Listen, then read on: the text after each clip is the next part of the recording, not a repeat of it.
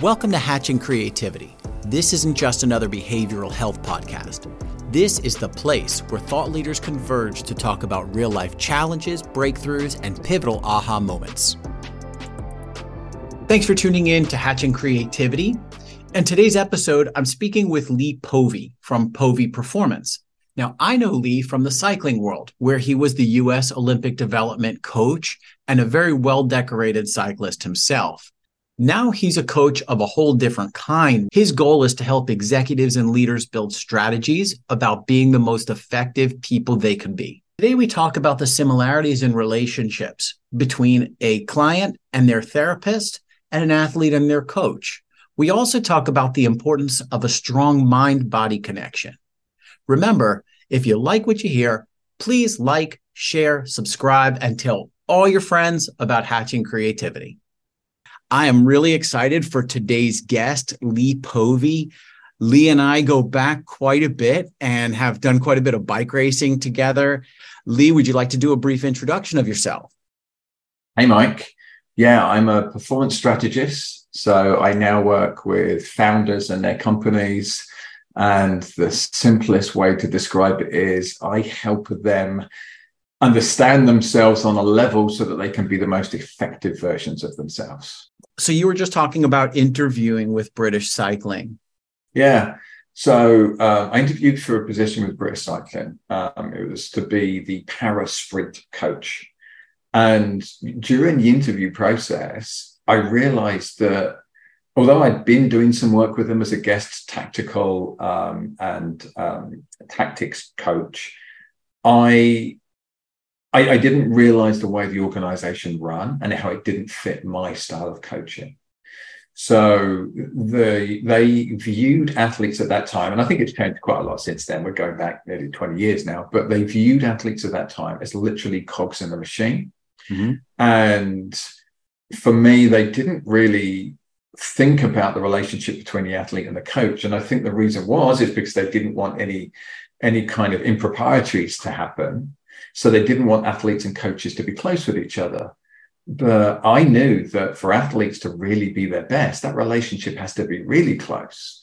And it's up to picking good coaches and healthy coaches as humans that aren't going to do, inappropriate things with their athletes, instead of having this blanket thing that athletes and coaches can't be close to each other.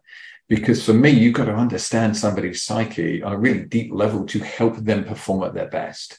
And that's why, for me, I've always been a little bit different, not from all sports coaches, because there's plenty of sports coaches like this, but I found myself being different from many sports coaches because I was so interested in the emotional side of it. I was so interested in the way that people thought, how that affected their ability to perform.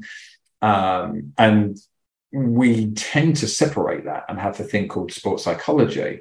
And a lot of sports psychology is coping mechanisms. Somebody is presenting with an issue. Here's a coping mechanism so that they can perform on race day. And I would actually look at them and go, what's going on for them as a human being, which is then presenting in this coping mechanism. Let's go back to the source of that first. Let's fix that. And then this coping mechanism is going to go away. We won't need a coping mechanism for the coping mechanism. So that's the way I thought about sports coaching. And that's how I've ended up doing what I'm doing now, because I just kept looking for more and more of it. And there's much more of it in the leadership world and the business world than there is in the sports world. Yeah. And coaches wanted to stay away from it in the sports world. I don't want to touch that. I don't want to get into the mental stuff. I don't want to give them the yips or mess them up. It just understanding human beings are human beings and they're going to do human being stuff.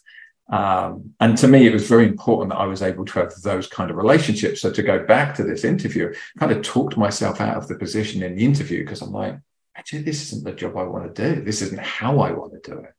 And that's why I had my own private cycling coaching company for many years before developing the Olympic development program for USA Cycling. And when I developed that program with Ben Sharp, the number one thing on our sheet and the first thing we wrote down is the athletes leave the program better people than they came to the program. That was our number one goal. That they became better human beings from their experience of being in the program. Because you might have, 50 athletes go through a program like that in 10 years, for example, and the amount of them that are going to make it to the Olympics, if you're lucky, might be 3 or 4 or 5 or 6, right? It's 10% would be a good ratio.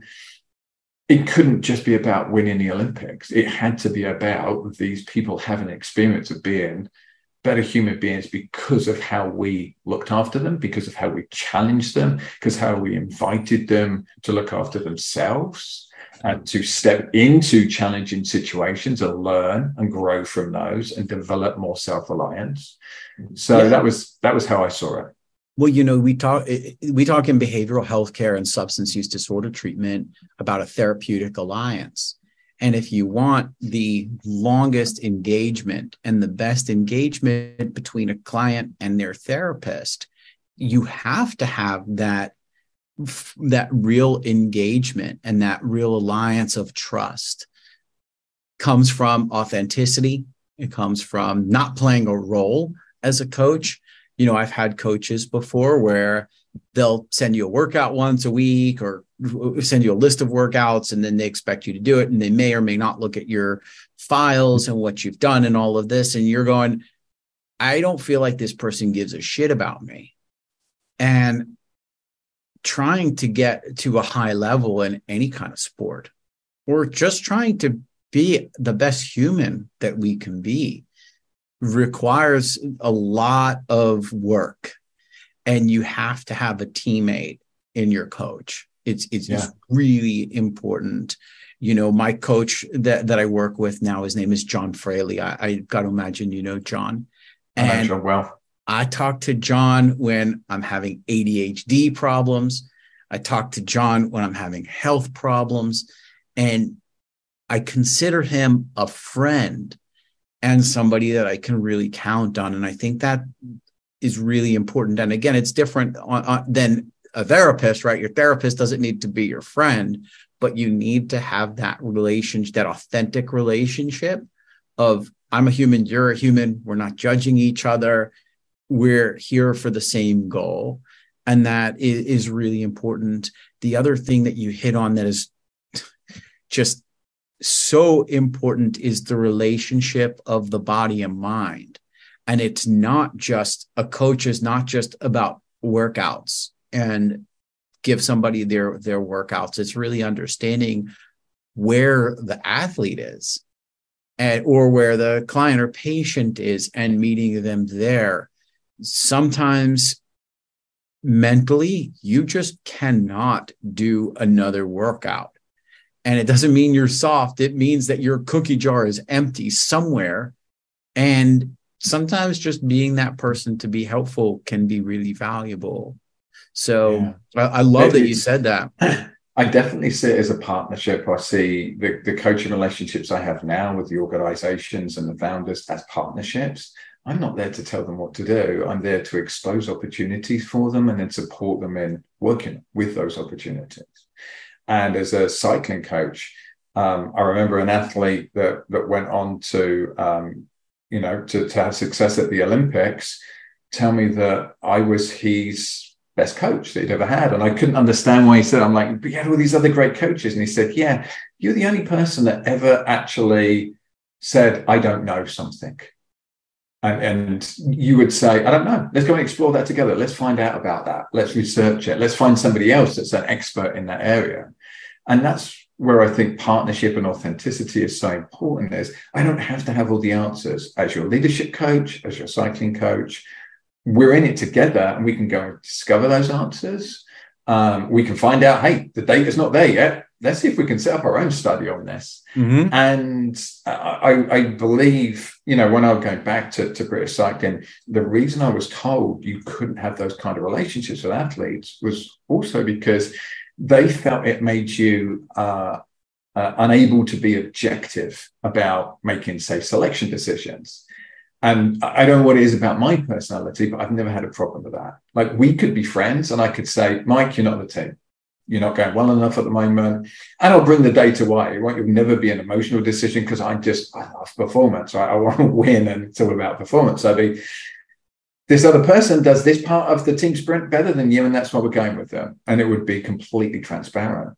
And I realized that the managers of the programs were having this way of looking at coaching because they weren't comfortable making those decisions. So they were kind of projecting out on the program, where I'm like, I'm comfortable making that decision of being very clear as to why you've been selected or why you've not been selected, and friendship won't affect that.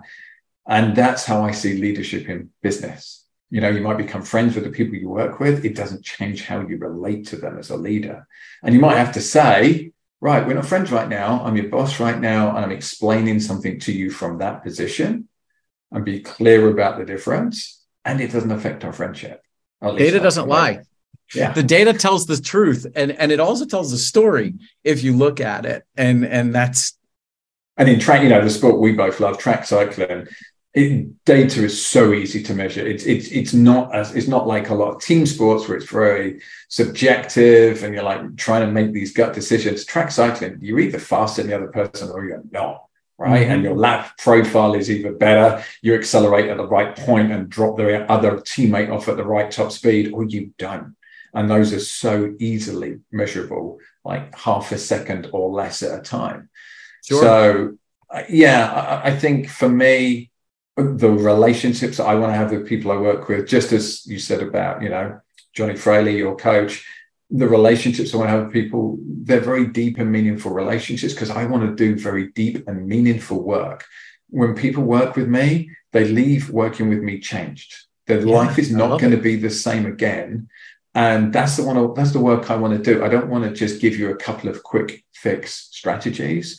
I want to change your world. I literally want to change your world. Lee, can you give some information on how people can get in touch with you and learn a little bit more about your work? Yeah. So depending on when this podcast comes out, I'm actually just doing a rebrand at the moment. So my work is changing from Maximize Your Potential Coaching to Povey Performance. So the easiest way to find me will just to Google Lee Povey. There's not many Lee Poveys in the world, luckily. So if you Google me, you'll get access to all of my stuff. And anybody out there that wants to work with me, I'd love to have a conversation with you. My purpose in the world, my why, is to make the world a better place by impacting the most powerful people I can. So those that lead and lead others, greatens and expands my impact on the world. And I want everybody to have their experience. There's lots of learning tools and coaching that can make all of our experiences better. And if I can teach leaders how to be better leaders, then it means everybody that works for them has a better experience. Lee, I really love your message, and I really appreciate you coming on. This is outstanding. And for everybody listening, we will definitely have Lee back on. I think that this has been really helpful and hopefully informative for you. Thanks for tuning in to Hatching Creativity. We appreciate your support. Please don't forget to like and subscribe and tell all your friends about the show. And remember, it's never just about one thing.